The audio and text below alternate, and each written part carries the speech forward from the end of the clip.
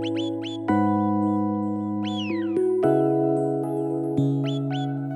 to another quarantine episode of Evidence-Based Radio. As always, you can find this and previous shows as a podcast on your favorite podcatcher or via the website evidencebasederrata.com.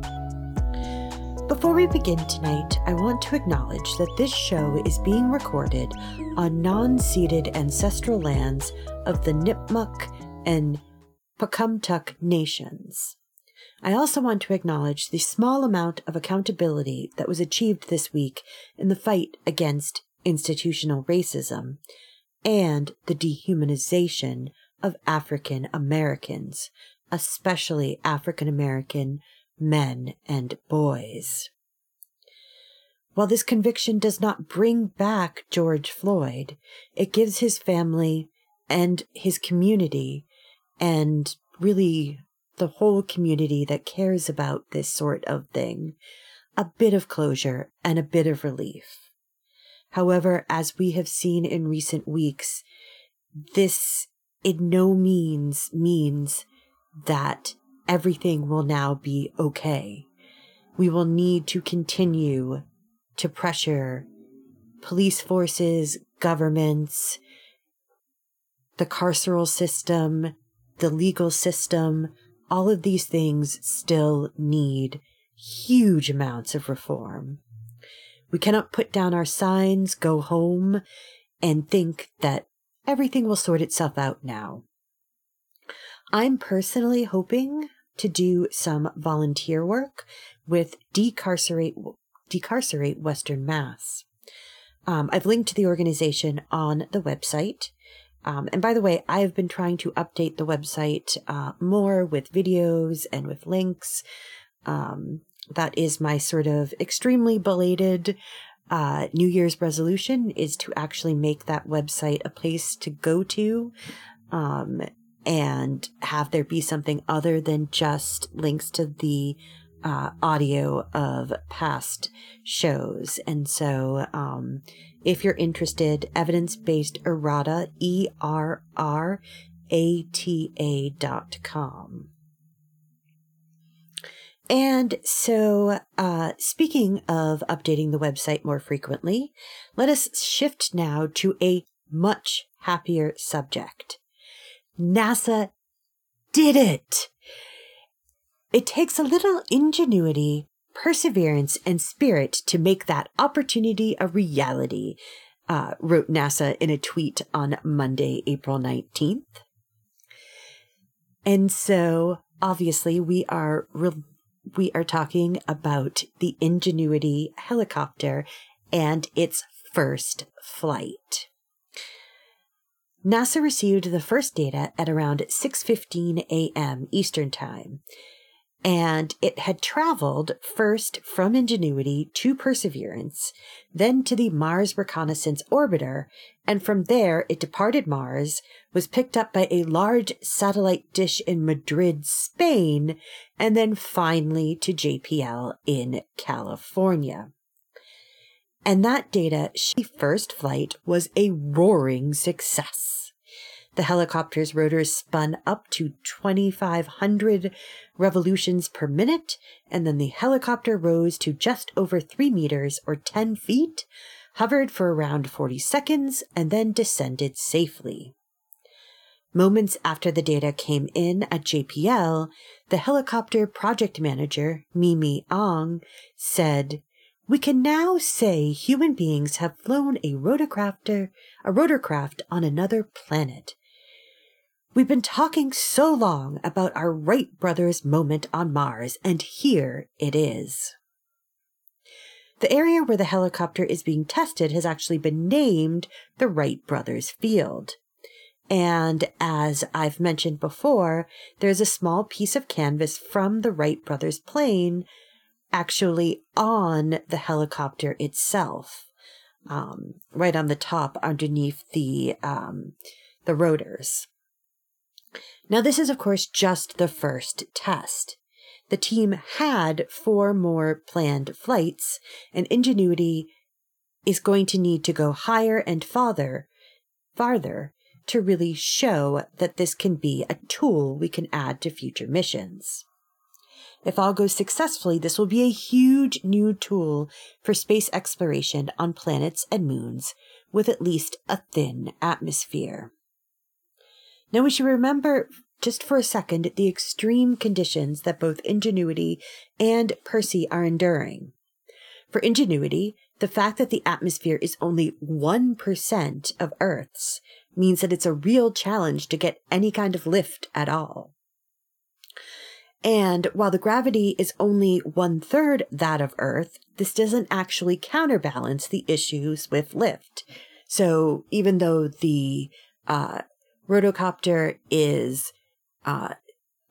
has less mass on Mars and theoretically is easier than to lift off the ground, the problems with the actual formulas for lift, just because it's lighter on Mars, if there's nothing to grab from those rotors and push off against, that isn't going to help anything. It could be light as a feather and still stick hard to the ground, unless you can actually get something to push off of. And in Martian spring, temperatures never go above freezing, can actually dip as low as negative 100 degrees Fahrenheit. Now, I've posted a few videos on the website in case you've somehow been off the internet or have had no power for the last week. But I just couldn't resist talking about this amazing feat because it is so exciting. And so I do apologize. Please indulge me if you know all of this already. While the flight was initially delayed by an issue with the watchdog timer, which caused the helicopter to fail to transition into flight mode during the original test, the NASA team was able to create a solution which quickly got the mission back on track. The team adjusted the command sequence and transmitted it to the red planet in order to fix the issue. This solution is the least disruptive to a helicopter that, up until we identified the watchdog issue, had been behaving just as we expected, Ang wrote in a blog post Saturday. It is the most straightforward, since we do not have to change its configuration.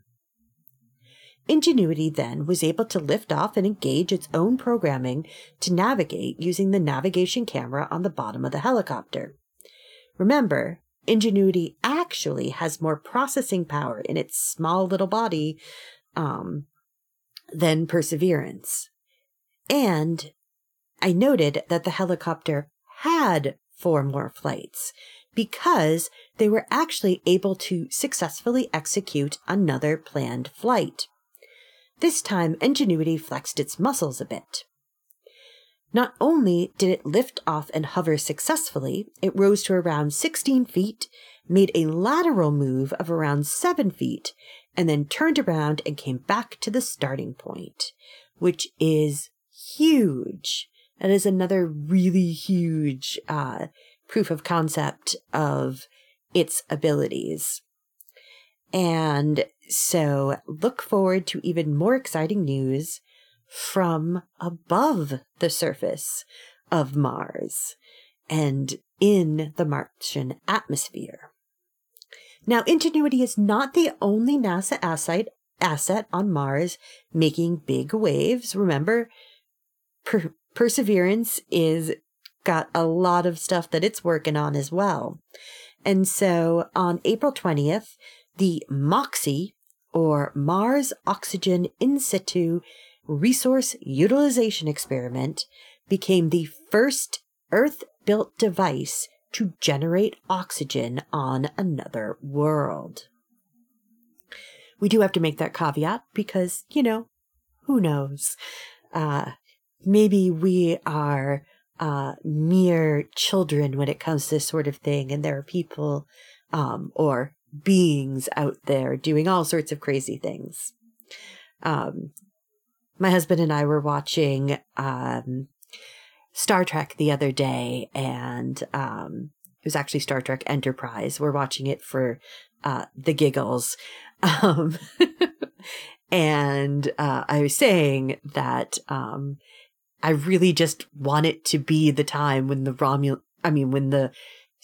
when the Vulcans get here. And he was like, what? And I was like, we're getting towards the point where we might have, the technological advances that, the aliens should come and teach us how to be spacefaring people. And he just laughed.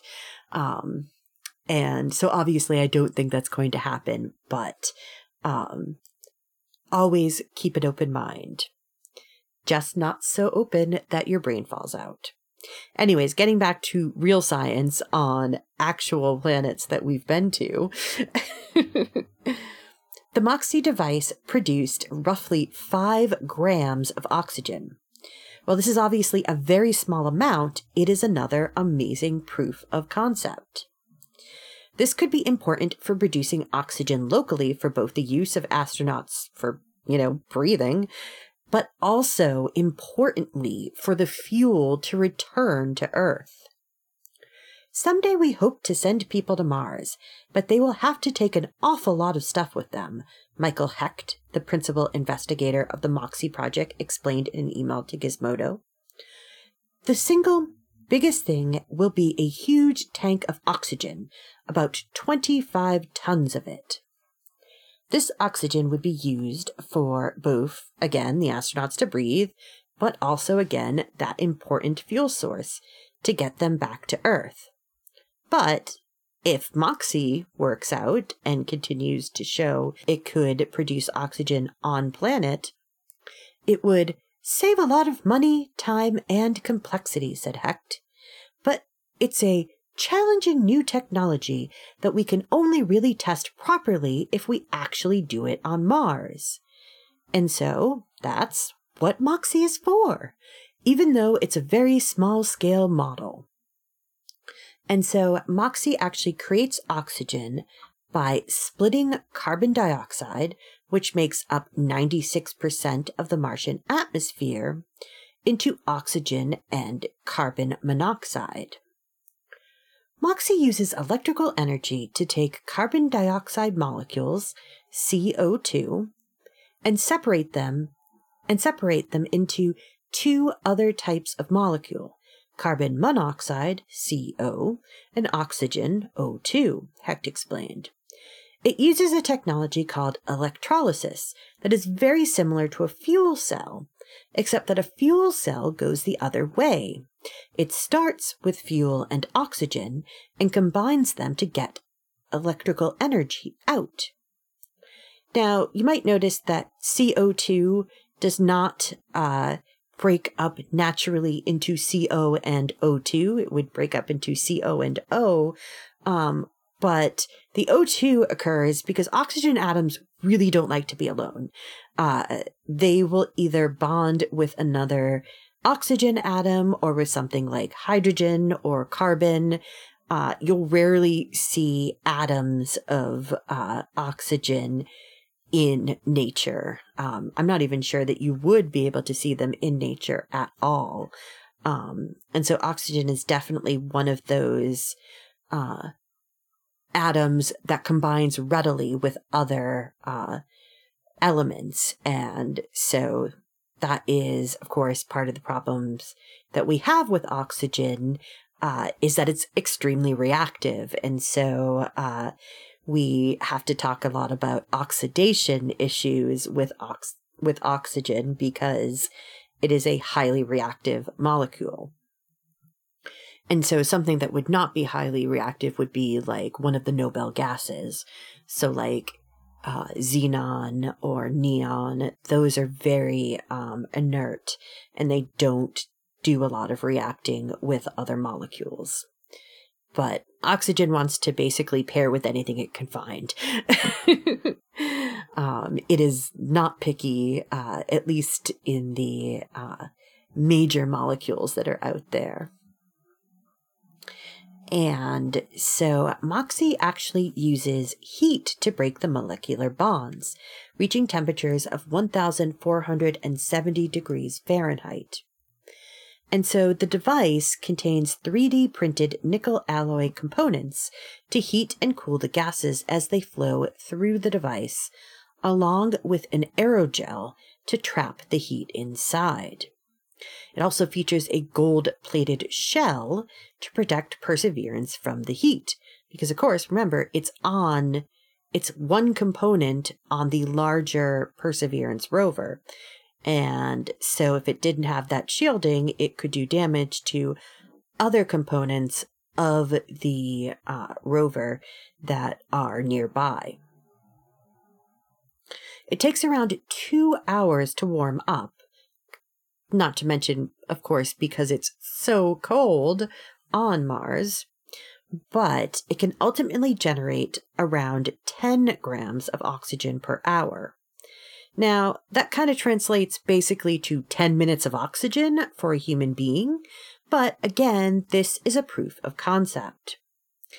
So the plan now is for NASA to build a much larger version on Earth, and they think that it will now work just as well on Mars. Hecht notes that it was actually surprising how well the test went. At home, if I were to just put something in a closet for 2 years and take it out again, I would be surprised if it was working perfectly, he said. For Moxie, we've subjected it to all kinds of torture, running it through heating cycles, blasting it off from the Earth, leaving it in the vacuum of space, plunging through an atmosphere, exploding all sorts of deployment devices around it, and finally running it in harsh conditions on another planet. And it was completely unfazed by all this.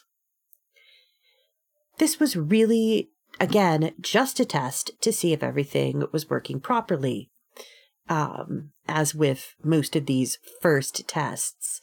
And so now the real work will begin. And so the NASA team will test the device's functionality.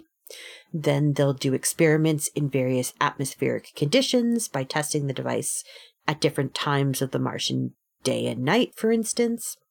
And then they will explore different modes of operation, such as varying the temperature as the system runs. So for the next 2 years, a Martian year is almost 2 full Earth years, Moxie will show its stuff and hopefully will continue to run exactly as designed. Which is very cool. I'm not going to deny that. I actually was watching YouTube the other day, and I was watching, it was one of the, I have several hundred subscriptions on YouTube. My husband is always making fun of me and saying, you really need to cull that. So it was one of the science channels that I am subscribed to, and they were actually showing a video, an artist rendering video of what might happen as we think about moving people to Mars, or having them at least live on Mars for some period of time. And I was actually really impressed by one of the suggestions, because, of course, I often talk about how it's extremely hard to imagine anyone being able to go to Mars and live there based on a myriad of issues. But one of the issues that, is a big one is, how do you shield astronauts from radiation? And so one of the proposals, which obviously is not something we can do right this instant, but is to send up forward robots that would then actually be able to go to a site and actually build up buildings using 3D printing and the actual Martian regolith.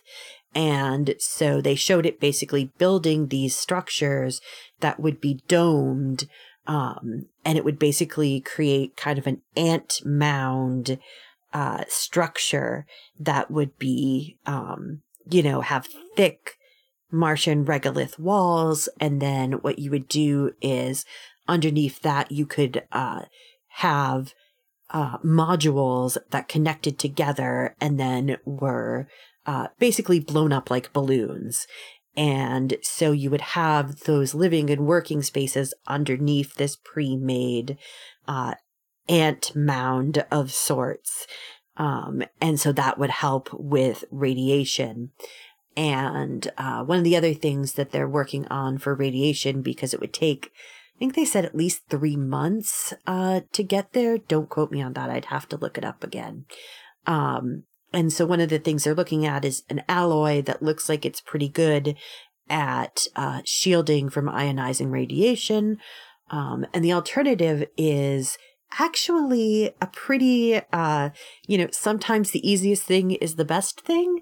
So one of the best shieldings against ionizing radiation is actually plain old water. And so another design might be to simply have water inside of the core walls of the spacecraft.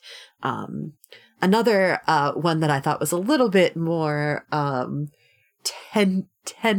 tenuous, I think that's the word I'm groping for, is that they basically, one of their current ideas is that they would basically have the supplies stacked in such a way that in times of really intense bombardment, the astronauts could basically climb into the center of all of the supplies and basically hide inside of those supplies. And so then most of the ionizing radiation would be absorbed by the supplies around them, and that would protect them. I'd like a little more proactive solution personally. I think that while that's technically probably something that would work, if I was going to be an astronaut, I'd certainly want something a little less speculative than just hide inside of the supplies and it'll be all good. We promise. But again, though, there are still some really big obstacles to living on Mars, and one of them is the gravitation. And so Mars only has 1/3 the gravity of Earth. And while that's cool for a few minutes when you're doing spacewalk, or when you're walking on the surface and you can take big leaps and, cover a lot of distance really quickly, again, humans are built for Earth gravity. And when they are away from Earth gravity, things start to happen to the human musculoskeletal system that are not conducive to basically to long life. So we still have a ways to go.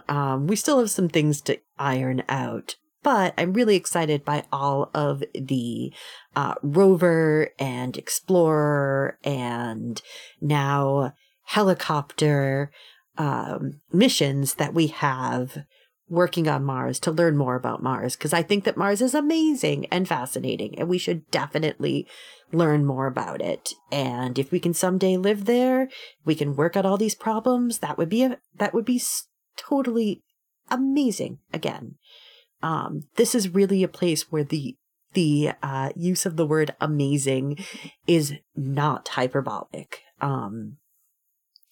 And of course, another big thing I was talking to my husband about, he's been watching, For All Mankind, which I have not been. And I was, we talk about how the show has speculated that all of these products that we have in today's day would have been developed in the 80s, because in that timeline, the space race never stopped.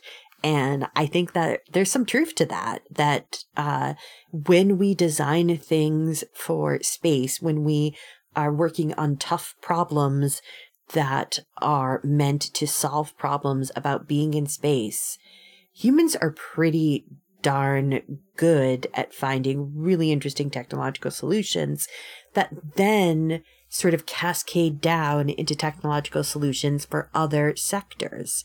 And so that is a reason why I would be all for working on going to Mars. All right. But let's reel ourselves back in and move on. And so we're going to be leaving space and moving on to other things. And so last week, I ended by talking about some of the oldest signs of culture and cultural production.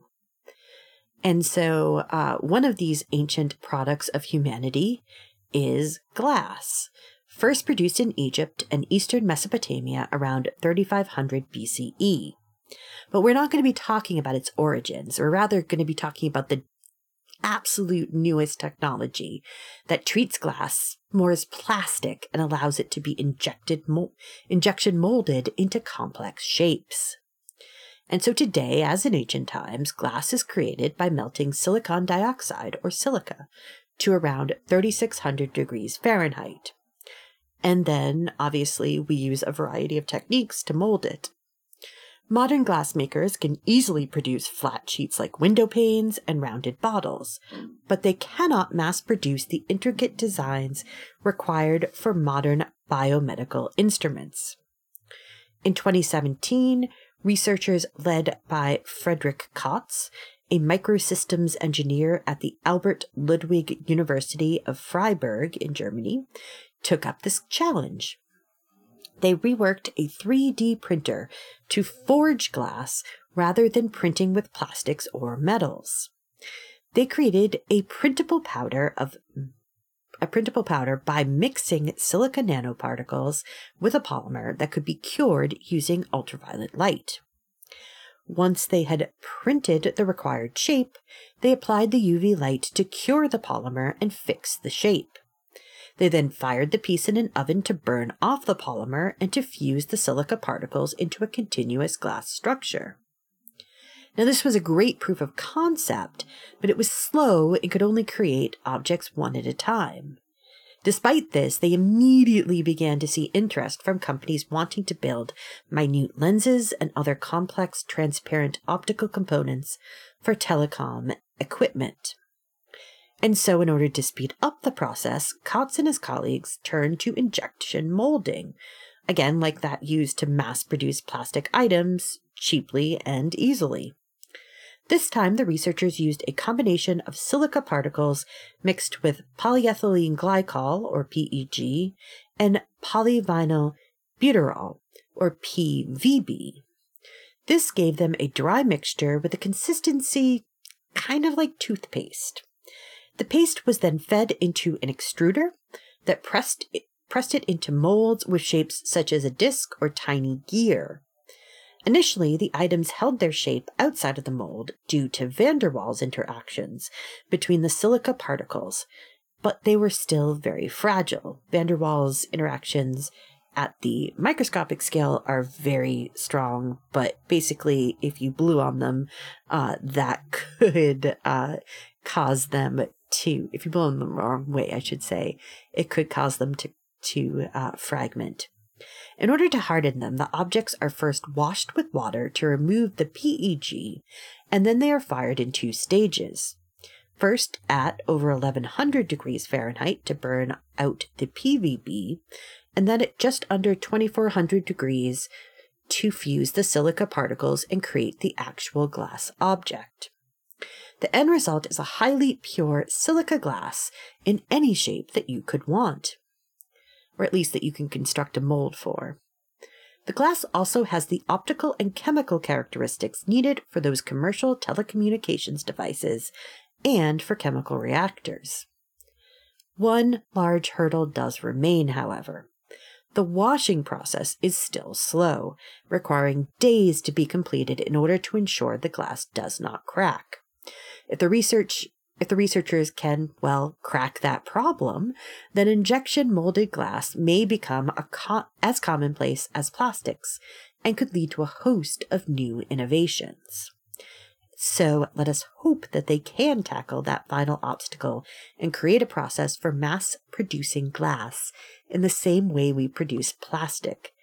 Glass has many important properties and is much less high impact on the environment, for instance, being easily recyclable. And so I think there are lots of things that we probably should still be using glass for, but obviously plastic is now ubiquitous and there are weight considerations, but definitely for these specialty devices, this could be a really big breakthrough. Okay, we are going to take a break. We are going to pause for some PSAs and some show promos, and then when we come back, we are going to revisit another subject from last week. We're going to talk about another version of a new way to sample DNA. And so please do stay tuned. You are listening to Evidence-Based Radio. Outbreaks of whooping cough, or pertussis, are happening across the United States.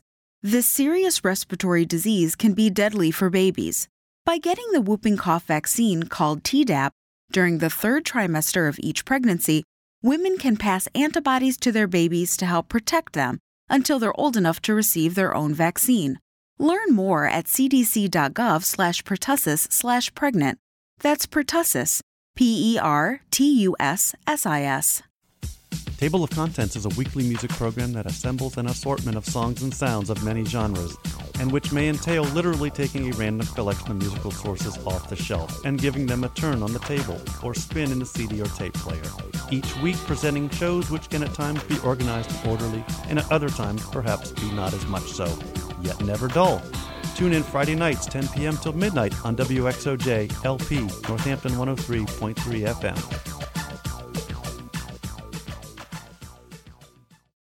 There are everyday actions to help prevent the spread of respiratory diseases.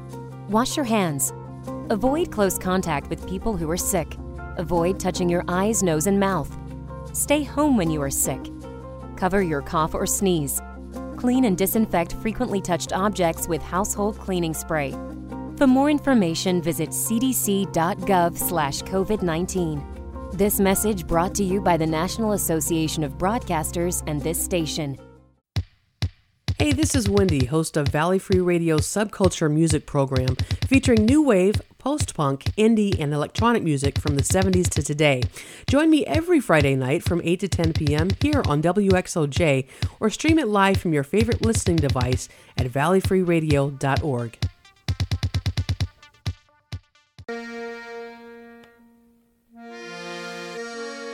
The Forbes Library staff would like to remind you of the incredible resource that you have in your local public library. We have tens of thousands of books for you to check out, music CDs, movies, newspapers from around the region, the state, and the country. We have a wide variety of magazines and free computer and internet access every day. We also have our incredible reference services there to help you answer particularly vexing problems. All of this is free, locally available at 20 West Street in Northampton, so come by and check us out in person or at www.forbeslibrary.org or call 587-1011 for more information. In our polarizing political climate, it's become difficult to find shows willing to discuss, much less listen to, different points of view. Our job is to talk about things we hope you'll find interesting without all the shouting. To disagree without being disagreeable. To provide incisive, factual commentary that cuts through the weekly spin cycle and aims to enlighten, not enrage, our listeners. So tune in for Civil Politics, Friday evenings at 7 here on Valley Free Radio, or anytime at civilpoliticsradio.com. We are back, and you are listening to Evidence-Based Radio. So, as I noted before the break, last week we also talked about environmental DNA and the proof of concept for sampling DNA from the air. This week, we're going to talk about extracting ancient DNA from, well, dirt. Researchers took samples from a cave floor in northern Mexico and have been able to recover high-quality ancient DNA, not just fragments, but also close approximations of whole genomes. This particular sample has helped clarify the history of Ice Age bears in North America. Anna Linderholm, an archaeologist at Texas A&M University College Station, who is not involved with the work, notes that this is a quote, huge breakthrough. We are just scratching the surface of what is possible when retrieving ancient DNA from sediments, she explained. The new study, led by molecular paleoecologist Mikkel Winther Pedersen from the University of Copenhagen's Globe Institute, took samples from Chiquihuite Cave in northern Mexico. The team began exploring the area in 2012, and they've discovered stone tools dating to around 30,000 years ago. And so the team wanted to explore if they could find out what other animals might have inhabited the cave. Because, of course, humans are animals. They sampled sediments from different layers of the cave floor, with 48 of the samples yielding DNA. The researchers looked not just for mitochondrial DNA, as previous studies had done, but sequenced all the DNA found in the samples. Strides in technology have allowed this to be done in days rather than weeks, and computer software is available to help sort through and parse the sequences. As the DNA was being analyzed, it was compared with publicly available bear DNA sequences. For the mitochondrial DNA, the researchers were able to find that black bears, Ursus americanus, had lived in the region for at least 3,000 years. For the nuclear DNA, the researchers took the sequences they were able to recover and matched these fragmented segments against known DNA sequences. Using this technique, they were able to roughly assemble 3 black bear genomes and one from a giant short-faced bear, or Arctodus simus, an extinct species best represented by fossils from Canada. Pedersen calls the sequences environmental genomes, as opposed to the complete genomes taken from currently living organisms. Using these sequences and comparing them against other known sequences from across North America, the researchers were able to flesh out the history of bears during the last ice age and beyond. They found that as the ice age waned, black bears headed as far north as Alaska. Others mated with black bears from farther west, and their descendants populated the U.S. Southwest. Not sure if the Southwest still has a lot of bears. I honestly am not sure. And this is all according to a paper published in the journal Current Biology. And so a direct timeline can't be determined from these traces, but all of this would have happened around 12,000 years ago, which is when the ice sheets retreated north and opened up these sorts of corridors where the bears could actually move up into Alaska and into other areas. Some of the eastern black bears interbred with other Alaskan black bears and migrated to other parts of Alaska.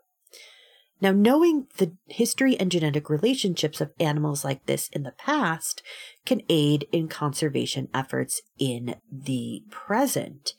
And so, a lot of conservation is often involving things like trying to preserve genetic diversity.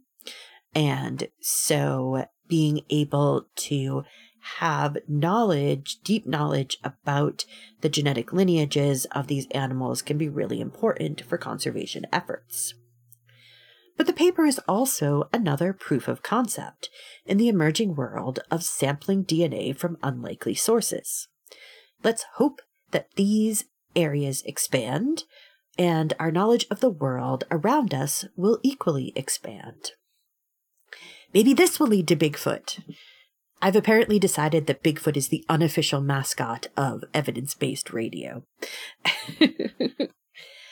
Okay, so let's move on now and talk about what it means to alter the landscape in a meaningful way, and how the Western idea of taming the land is often used to disregard other ways of land management and land use. I was actually talking about the Central and South American version of this with my boyfriend the other night. Until very recently, many researchers refused to see the hands of native gardeners and planters in areas of the tropical rainforests that feature rich areas of biodiversity and land capable of sustaining plant crops. And so that has been known for some time, and it's still been really hard for a lot of biologists and ecologists to really wrap their minds around. And so this current study actually features the knowledge of First Nations people in British Columbia, who knew that their ancestral villages, lands that they were forcibly evicted from in the late 1800s, were thick with foraging plants such as hazelnut, crabapples, cranberries, and hawthorn. There are two kinds of cranberries, so not all cranberries need bogs. There are actually cranberries that you can grow on bushes that don't need water, for all you Massachusetts people like myself. And so now science is learning the reason why. I say that science is learning the reason why because, of course, other people already knew. The area was deliberately cultivated by First Nations people, with isolated patches of fruit trees and berry bushes having been planted in and among the region's hemlock and cedar forests more than 150 years ago. This is the first example outside of the tropics of such a, quote, forest garden. It's very creative and sort of unique work, says University of Kansas Lawrence plant ecologist Kelly Kincher, who was not involved in the research. Many of us know there are historical imprints on the land, but tend to dismiss Native Americans and Aboriginal people globally in terms of their impact. In order to prove that these areas were deliberately cultivated, Simon Fraser University historical ecologist Chelsea Geralda Armstrong first identified village sites near Vancouver, Canada, and two closer to Alaska that had been forcibly abandoned in the late 1800s. By counting and identifying the species growing in and around these former villages, she was able to determine that they had a much higher percentage of biodiversity than the surrounding conifer forests. The species were also planted carefully in order to fill a wider range of ecological niches. It's striking to see how different forest gardens were from the surrounding forest, even after more than a century. Says Jesse Miller, a Stanford University biologist and co-author of the study. They compared these areas to nearby patches that had been logged out decades ago and left to regrow vaguely naturally. And so these patches featured just a few species of conifer and did not have the same variety of edible species. The forest gardens bucked the trend, Armstrong said. The fact that they have persisted for so long is a testament to the careful tending of those long ago ancestors, and especially the idea that they filled a lot of those niches, which makes it harder for new plants to invade and take over, according to the researchers writing in the journal Ecology and Society. Not only do these gardens still have the potential to nourish humans, they also act as important food sources for birds, bears, and insect pollinators. Again, despite having been abandoned 150 years ago. A lot of functional diversity studies have a humans are bad for the environment approach, Armstrong says. This shows humans have the ability to not just allow biodiversity to flourish, but to be a part of it. The findings may help to shift people's understanding of indigenous knowledge and to solve the question of how nations in the Pacific Northwest were able to sustain complex societies without quote-unquote Western agriculture. That stumped a lot of anthropologists, Armstrong says. Now we know it wasn't just salmon. And so, of course, you can see that mindset that they just couldn't understand how people could have any kind of complex society without Western-style agriculture. And so apparently they envisioned that they were just gorging on salmon all year long, even though that can't possibly be true given the way that salmon migrates. And again, it may also help in our work today to shift the way in which Indigenous voices are heard in the realm of conservation efforts. Anthropologists and archaeologists have been arguing in favor of this, but there has been a lot of resistance from ecologists over the past 20 years, said Patrick Roberts, an archaeologist at the Max Planck Institute for the Science of Human History, who again was not involved in the research. And I think we are long overdue to take a step back and learn from people who have inhabited this land for many more generations than any other people. I think that a holistic approach to land management is something we could very much stand to learn more about. Now, this isn't to say that Indigenous knowledge should trump modern science. I am very much pro-modern science. I am very dubious of things like claims that we can feed everyone organically, given the way that we currently are able to farm organically. I am absolutely willing to have my mind changed, but I think that a lot of people don't have that ability. They're not willing to listen, and I think we really need to do that, especially with people who have worked this land or whose ancestors were able to work this land. I mean, many of them aren't able to do anything on the land anymore because they've been forced out. And so I think that modern science can only benefit from having more perspectives.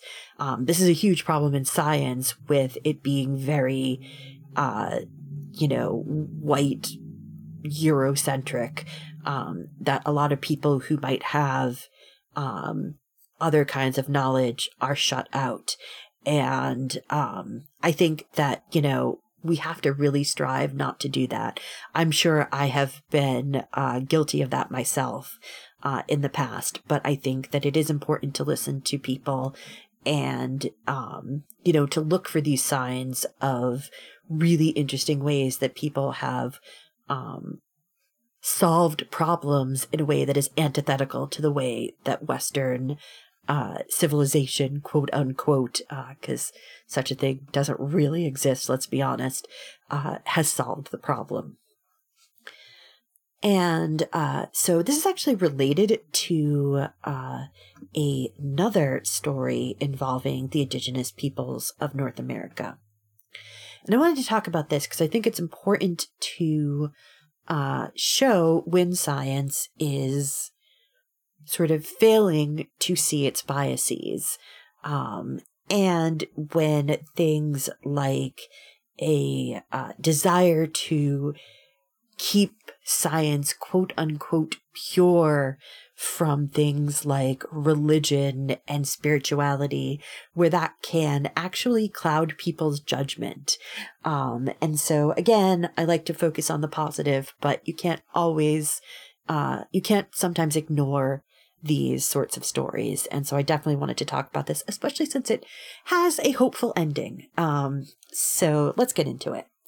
And so there was a recent controversy at the Society for American Archaeology's, or the SAA's, virtual annual meeting. And it shows how far we still need to go with decolonizing the academy. Though it actually shows that, again, there's a lot of will to do this. So, again, a little bit of sadness, hopeful ending. The organizers of the event chose to platform a talk entitled, "Has Creationism Crept Back into Archaeology?" co-written by Elizabeth Weiss, a physical anthropologist at San Jose State University and an SAA member, and retired attorney James Springer. During the talk, Weiss stated that she thinks that archaeology have let creationism into the heart of our discipline, or archaeologists, I should say, because NAGPRA gives, quote, control of research over to contemporary American Indian communities, unquote. And, of course, those communities may request repatriation or refuse to participate in certain research based on their religious or spiritual beliefs. The two published a book on the same subject last year, to the dismay of many archaeologists again. And so NAGPRA, or the Native American Graves Protection and Repatriation Act, was passed in 1990 and required, and still requires, that universities, museums, and other institutions inform Native American tribes of any indigenous human remains and artifacts in their collections, and to return them when requested. When the act was first passed, many archaeologists had reservations that this would compromise their ability to research Native populations. But archaeologists have learned how to honor the law and realized that Indigenous people should have the right to their cultural patrimony, much of which was looted from tribal lands. And many tribes have used this newfound understanding to forge connections with archaeologists to study their own history and ancestors. Not only was the paper not founded on good scholarship, but there's also an inherent assumption that repatriation is anti-science. That's a red herring, says Kisha Supernant, an archaeologist at the University of Alberta, Edmonton, and a member of Canada's Historic Indigenous Métis, who studies Métis sites. Reparations is about power. It's about who gets to make decisions about what happens to the ancestors. Members of the program committee are volunteers, so, they're not professional reviewers, but they did review the title and abstract of Weiss's and Springer's talk and did not flag it. Deborah Nichols, president of SAA and an archaeologist at Dartmouth College, notes that there is a review process, but it is not the equivalent of a peer review for a juried journal. Few abstracts are rejected, and they are basically only flagged because of their analysis of looted artifacts, reports on work done without proper documentation, or those that promote pseudo-archaeology, like Ancient Aliens. The talk was slotted into a session called Curation, Reparations, and Accessibility, Vital Ethical Considerations. During this same session, April Bysaw, an archaeologist at Vassar College, presented her talk on the importance of NAGPRA compliance. I am one of the very many people on the program committee, and I was not asked to review that abstract, even though NAGPRA is an expertise of mine, she says. I would have flagged it. She called Weiss and Springer's argument nonsensical. NAGPRA is a human rights law, it's Indian law, and it's a property rights law. It is not a religious law. SAA's lukewarm reaction to the very real objections to this talk come in the wake of a sexual harassment scandal at the organization's 2019 conference. Supernaught was unimpressed by their calls for rigorous interrogation of diverse views. There are Indigenous members of the SAA, myself included, and there's so little care given to how a paper like this might have harmed us, she says. It was a very difficult experience to sit through that paper, when your very humanity and human rights are being questioned. She added, people are entitled to hold these views, but whether or not they're given a platform is up to SAA. For her part, Weiss defended her stance, saying that calls to cancel our talk, shout us down, or rewrite the guidelines for abstract acceptance are so that similar talks are not accepted next year are a distressing movement to silence voices with a minority or unpopular perspective. She went on to state her position that is all too familiar to many and smacks of the harmful platitude that one, quote, doesn't see race. Our position is not racist or anti-Indigenous. To us, there are no Indigenous archaeologists and no non-Indigenous archaeologists. There are only archaeologists. We think that the validity of any argument does not depend on a person's race. I wonder if you can actually pick up the sound of my eyes rolling with the new mic that I've got. And so Nichols did try to explain herself a bit more forcefully in an interview with Science Insider, stating that the SAA board supporting NAGPRA, and says that they support NAGPRA, and saying that they understood why some members were upset. She also, however, continued to defend their actions, saying that, at the same time, I also wrestle with the fact that silencing different points of view doesn't make them go away. To me, this controversy gets at what are some of the very, very hardest issues that universities, colleges, scholarly societies, and our society at large in the United States have had to wrestle with in recent years. She further stated that she felt like this would lead to change. But for Supernant, this comes too little too late. She is leaving SAA and is hoping to create a new professional organization, tentatively named the Society for Engaged Archaeology. In a recent tweet, she received a flood of interest and support. And I definitely hope that Supernant is able to build out this new organization and will be eager to see it flourish.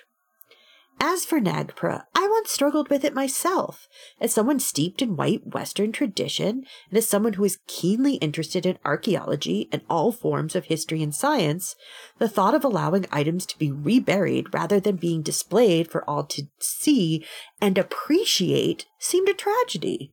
But as I grew older and understood more about the importance of cultural sensitivity and the provenance of many of these items, I began to understand. Even if my intentions were good, respecting the will of those to whom these items truly belong is more important than any selfish desire for me to be able to see them on display or to preserve them against the will of their makers' ancestors. I can't be for the reparations of the Elgin marbles, which I definitely am, and not also for the return of artifacts that have been looted, stolen, and forcibly ripped from the hands of those who have been colonized by the same people who built and funded institutions like the British Museum and the Smithsonian. I'm ultimately not sure what the right quote-unquote answer is when it comes to museum collections. I love going to museums and seeing all of the amazing achievements of ancestors from all around the world. But we also have to honor and respect those people who are alive today, now, and who may lack a connection to these items, which are housed in museums often continents away from their place of origin, to the detriment of their current cultural understanding of the achievements of their ancestors. In a world steeped in a false hierarchy of civilized to savage, allowing people to know the full scope of their history can help them to break out of the rigid confines assigned to them by white Western society. And I'm so glad that there are archaeologists working today who share similar beliefs and are proactive in wanting to help our world be more equitable and respectful. All right, that is all the time we have for tonight. We're going to have to talk about Brazil nuts next week. I was hoping to finish off with something fun and light, but we've run out of time. So next week we'll talk about solving the Brazil nut conundrum. You've been listening to Evidence-Based Radio. Thank you and good night. Evidence-Based Radio is a member of the PlanetSide Podcast Network. To learn more, go to planetsidepodcasts.com. The theme song is Widgeon by Birdboy. Purchase the full song at smarturl.it/birdboy.